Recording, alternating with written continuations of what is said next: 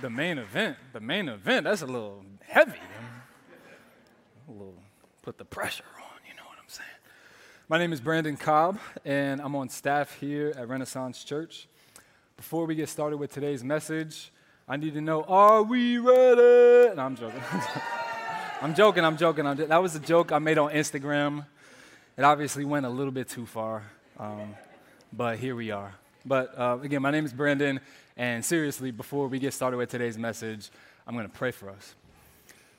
God, we love you, and it is in and for and through and by and because of your precious name and your holiness and your power that we gather here today.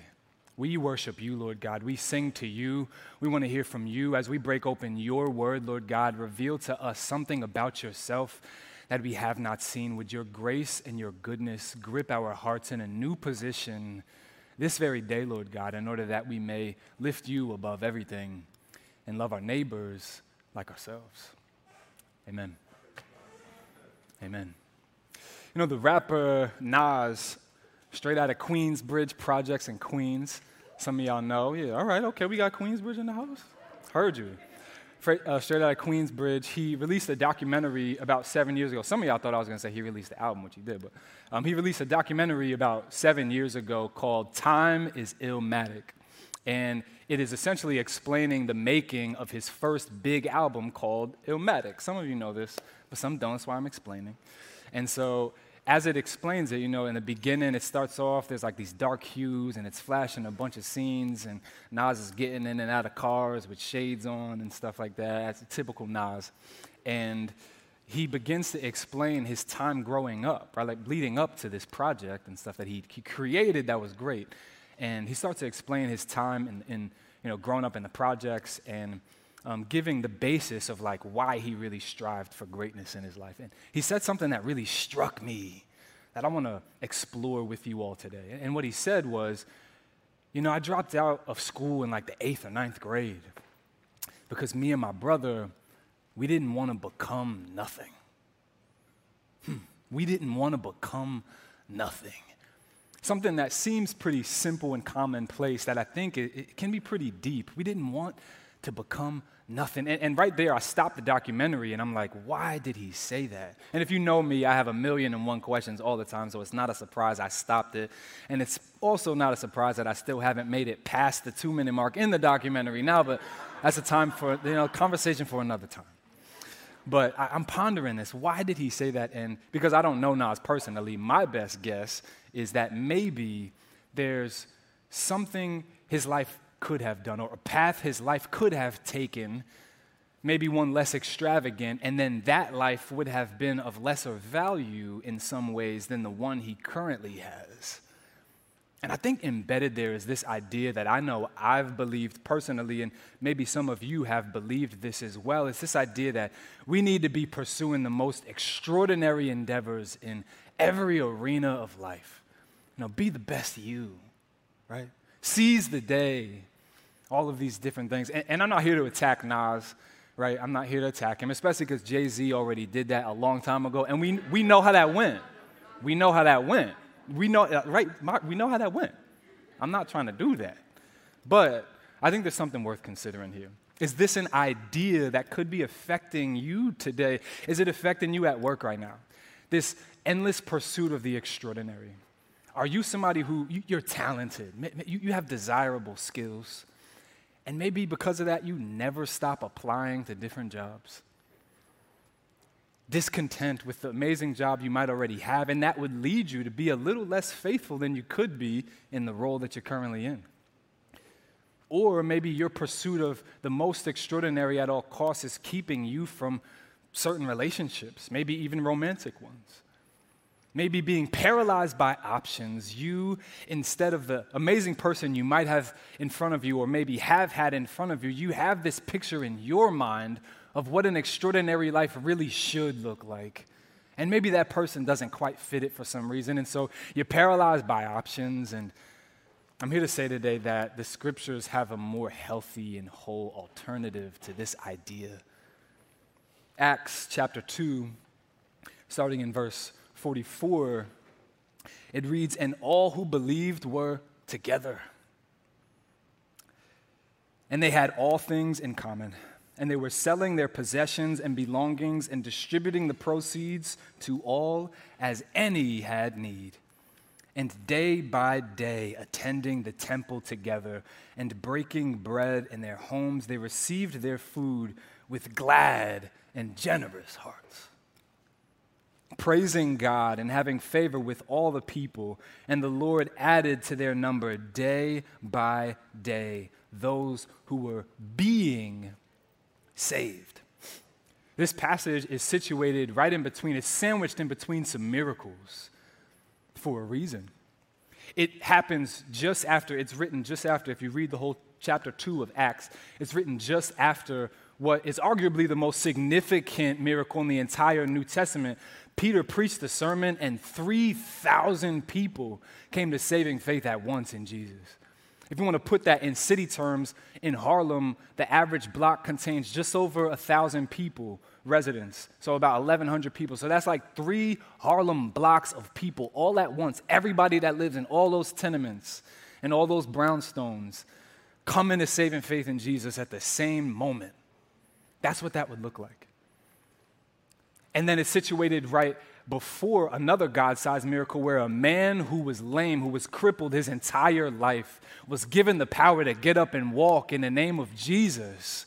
And he stands up and he's being recognized as everybody around town as the man who was lame, who couldn't walk his whole life, but is now walking and is praising God because of his ability to walk.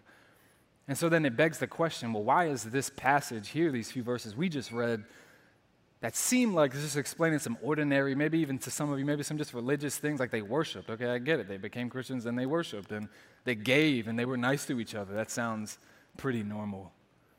But I think in and of itself, as we go along, I hope you see that this in and of itself is a miracle. And the author, he explains some ordinary seeming things, right? Like, again, they worshiped, they gave, but he leaves out other details about their lives. So it makes us wonder, why did he add these specific details? And I think in a way, the author is writing here in Acts these few verses to show us the foundation of the extraordinary miracles happening around it. And that foundation, ordinary people being faithful. Ordinary people being faithful. That was the basis here. And one thing we can learn from this passage about God and about ourselves as we go on here is that while God is not predictable, God seems to do extraordinary things through ordinary means. Extraordinary things through ordinary means. And these things that seem ordinary, which in and of themselves are truly extraordinary, are this, that they did, the church here. First, they were generous. And second, they worshiped God. Full stop. They were generous. Verses 45 and 46 explain, and they were selling their possessions and belongings and distributing the proceeds to all in need, to everybody in need. Radically giving. I can't explain it better than that. They were radically giving of what they had. And you know me, when I think of this verse today, I can't help but think of the radical generosity of the people in this community that we call Renaissance Church. Man, many of you know I was recently in the hospital with a collapsed lung. It wasn't COVID related. We can talk about it after, but some of you are like, why are you up on stage? Are you okay? Are you okay? I am. I'm recovering. I'm doing fine. But I was recently hospitalized for 11 days, and I have to say, the way that the people here physically and some of you online rallied around my family when I couldn't be there, my wife and my children, helping with childcare and me, all these things, radically giving of what you have to someone or a family in need. And I'm so grateful to God at what he has done in the hearts of the people in the community we call Renaissance Church. And I just pray that that continues. Giving radically. So they gave radically, and not only were they giving generously, they even received in a posture of generosity. Isn't that good? they even received, even in their receiving, they received in order that they may also give. You know, some translations, I'm reading from the ESV here, but some translations say they were sincerely generous. I like that. They were sincerely generous. And verse 46 says that they received with glad and generous hearts. And the way that generous is written there insinuates, in the original, insinuates that gladness came through their generosity. That gladness was a byproduct of sincere generosity. A generosity that gives sincerely, not expecting repayment, but a genuine gift of the heart resulting in gladness. Isn't gladness such a good witness? It was a witness in this day, that's why it's explained here. And isn't it such a good witness among a city of grumblers that Renaissance Church would be a people glad in God? And not only were they generous, they worshiped God. Verses 46 and 47, and day by day attending the temple, and verse 47, praising God. They committed to their spiritual rhythms in their generosity as well. They committed to being the people of God, gathered, worshiping God, and coming together, breaking bread, sharing intimate moments. And then check that out. Verse 47, the Lord added to their number, day by day, those who were being saved. The church was obedient in these seemingly ordinary things, and God did the work among them. Obedient in the ordinary, and God did the work. This emphasizes that God is doing the work among these ordinary, seemingly ordinary and faithful people. So essentially, they became Christians, these 3,000 people, and then they joined a community that was doing these things. They learned these things, and they were living in generosity and gladness with worship toward God. And so I ask you, would you say that you fit that bill, that you're living generously and living in worship toward God? This is a very ordinary way that the church existed here in this time. And again, these two things might seem anticlimactic, but I say again, it's in this passage, it's in this chapter because it is in and of itself a miracle. And I don't know about you, but I know for sure that it is only a work of God that could have me standing here doing this right now and not somewhere way, way worse. I know. I don't know about you, but only God could do that. You know, we love the radical story of Paul in the Bible. We love the radical story of Moses in the Bible. But then we forget about the Priscilla and Aquila, merchants who loved Jesus. We forget about the faithful, nameless 3,000 people here in Acts. 3,000. This passage, this chapter talks about the most Christians in the entire New Testament, and it explains them in a seemingly ordinary and faithful way. Is it worth considering then? Is it worth considering that maybe it's more likely you and I ought to be more like the faithful, nameless 3,000 than the one Peter who preached to them? You see, God has decided that by ordinary means, he will show his strength. Because generosity and worship is power. Generosity and worship is power. The church here, they excel at these ordinary things, worshiping God and being generous, and then God appeared extraordinary in them. Can I say this? Don't try to be extraordinary. Be committed to excelling at the ordinary in order that God might appear extraordinary in you. But you know what keeps us? You know what keeps us from excelling at the ordinary things God calls us to?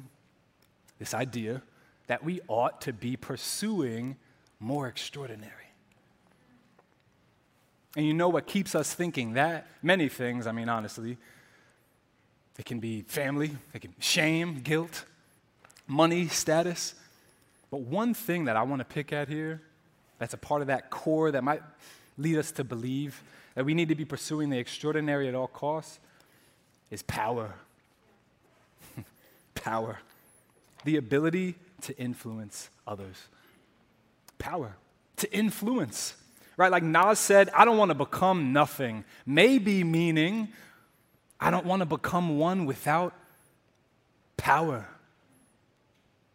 How is this about power? I can feel it in the room. Brandon, all right, that was a big leap, all right? How did you get, it was a big leap, but it's an appropriate one. Stick with me.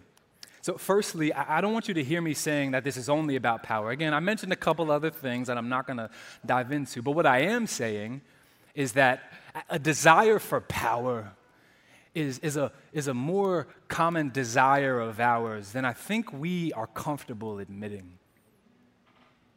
I think it's something in us that we're not necessarily comfortable with. And again, the word power has become a dirty word, right, in our time. It's become a word, we want to disassociate ourselves from power. That seems like, that's not me. I don't know who you're talking about, but I don't associate with power. Of course, unless you're watching a versus battle, right, and then, when even singing about how money, power, and respect are the keys to life, that's okay. It's okay then, but other than that, I know you can't stand the word. You can't stand the word. I get it. But there's a reason why we might not like this word, power.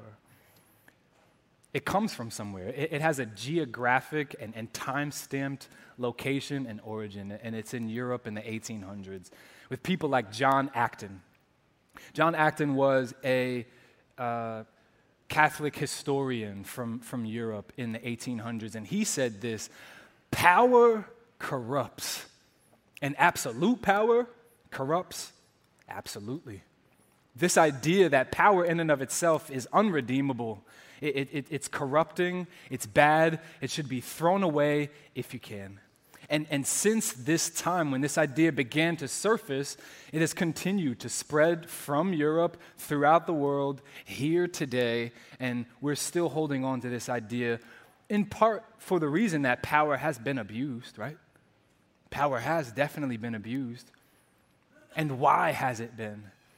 In part because power is invisible.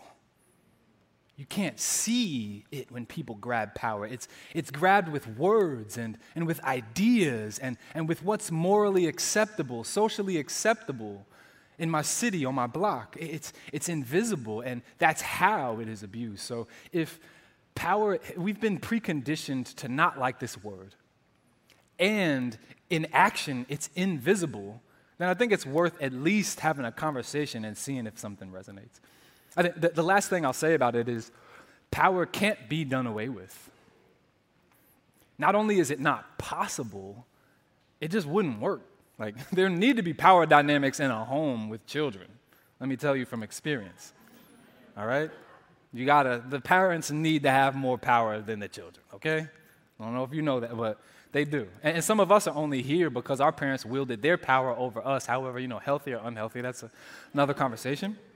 But the referees need to have more power than basketball players in an NBA game. That would not work. We would have 7-hour games. It would be 6 hours and 12 minutes of argue, 48 minutes of play. You've seen it. You've seen the games. No, and that would just be a bad business model if we're being like, no one would want to watch that. It would fail. As a business, it would fail. But let me pick on myself first. I found this in myself recently. I told you that I was in the hospital, and as great as the generosity was that we were receiving, can I rat on myself a little bit that after a few days, and I was there for 11 days, but after like day 4 or 5, I was struggling to hear how generous people were being. I was struggling to hear how my family was relying on someone that wasn't me because I couldn't be there. And I even had my wife, Malia, bringing me normal clothes to the hospital to wear over my chest tubes so that when people would come and visit me or when the nurses would come in, I would look healthy. I would look okay. Right? What was that? I mean, partly, if I'm being fair to myself, I think that it's just not fun being in a hospital, if we can be honest. But I think part of it, too, as I explore that and as I think through this idea, is me trying to maintain an extraordinary appearance. Me trying to look a little bit more physically strong than I am, even in my most painful moments of my entire life, trying to maintain a good appearance.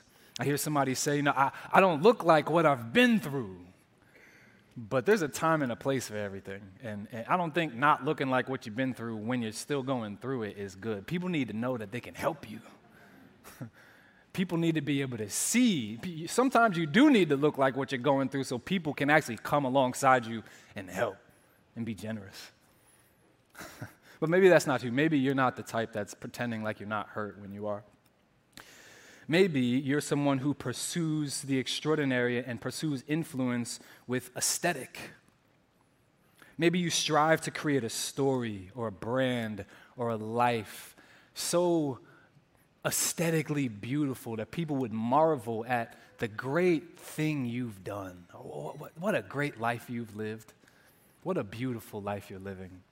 Or maybe you tell stories, and when you tell them, sometimes you add details, sometimes you subtract details, you fub the details a little bit, right? And why do we do that? To maintain an extraordinary appearance.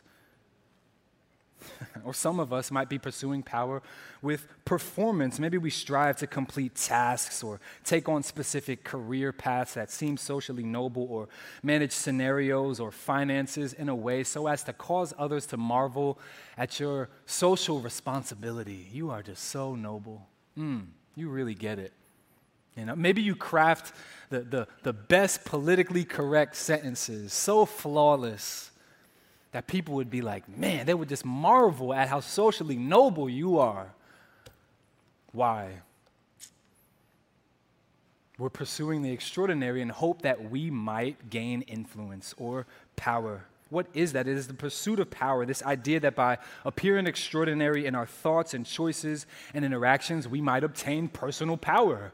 And I think we would do well to ask ourselves, why did I tell the story that way? Why did I add that detail that I know is not true? I tell that story all the time, and I know that detail is not true. Or why did I subtract the detail this time? That kind of takes away from the hit of the story a little bit. Why did I do that? Why am I tiptoeing around this person? Maybe because of what I think they believe politically, and so I need to speak a certain way around them. I think we do well to question our motives here and question what we're doing. Acts is offering us something different here. Instead, Acts, and indeed throughout the whole Bible, we see that God accomplishes more through ordinary means than we ever could through our most extraordinary appearance. Philippians 2, verses 4 and 5 say this: "Let each of you look not only to his own interests, but also to the interests of others. Have this mind among yourselves, which is yours in Christ Jesus." You know, Jesus saved us through the most extraordinary use and display of power this world has ever seen. And he did so through the most ordinary means possible. Like God put on human skin, was born in the hood, poor, and became a victim of state-sanctioned violence for you and for me. And in Jesus, we see that God doesn't discard power. No, in Jesus, we see that God leverages his power perfectly for the good of others. And so you and I as well, in faith in Jesus, and in faith in Jesus alone, do we participate in power perfectly leveraged for the good of others. And Philippians 2:6 continues on, "Who though he was in the form of God, did not count equality with God a thing to be grasped, but he emptied himself by taking on the form of a servant, being born in the likeness of men, and being found in human form, he humbled himself by becoming obedient to the point of death, even death on a cross. Therefore, God has highly exalted him." You see this servant with power. "And bestowed on him the name that is above every name, so that at the name of Jesus, every knee should bow in heaven and on earth and under the earth, and every tongue confess that Jesus Christ is Lord, to the glory of God the Father." The gospel doesn't do away with power. The gospel also doesn't say, let's just infiltrate the highest ranks of power and then do better than everybody else that came before us somehow. No, the gospel subverts. The gospel overthrows our very power dynamic. This power dynamic that says, be extraordinary in order that you may obtain influence. Instead, the gospel says, those who serve are the ones with power. He or she who gives generously and worships God has power, because giving generously and worshiping God is power. It is extraordinary. In Jesus, we see that the ordinary things that God calls us to is not ordinary at all. In fact, it is the most coherent and fulfilling use of power possible. My block has a block mom. I don't know, anybody else got a block mom on their block? Nah? All right, a couple of y'all. And she's affectionately known as Miss O. No matter what your age is, you can't even call her by her last name. It's just Miss O, okay? And she's great, man. She just turned 60, and typical Miss O fashion, she threw a party for everyone else to enjoy on her birthday. That's just who she is. But she has lived every day of her 60 years of life so far on that block, faithful, committed. Every year, she throws block parties for the kids on our block, multiple of them. She's the vice president of the garden on our block. She's the president of the block association on our block. She is committed. If you live on that block and you love that block, Miss O, you are family to her. And she's one of the only people who visited me in the hospital when I was there, and she went out of her way to bring me things. Faithful in the ordinary. You know, but if we're honest, a lot of us want to be a lot more like the next Zora Neale Hurston out of Harlem, or the next Adam Clayton Powell Jr. out of Harlem or something, instead of the next Miss O. But I'm convinced that Harlem needs a lot more people like Miss O instead of the amazing Zora, as amazing as she is. I think Harlem needs a lot more people committed to their block like that. And I know it would honor God if Renaissance Church would be full of those people committed to being faithful and excelling in what seems ordinary, but is indeed miraculous. I'm going to pray. God, we love you so much. And we just praise your holy name, God, for who you are. We thank you for your holy simplicity, God, that you are the same. You are perfect. You are not in need of change. And you are just as good as you were yesterday, as you are today, and as you will be tomorrow and forevermore.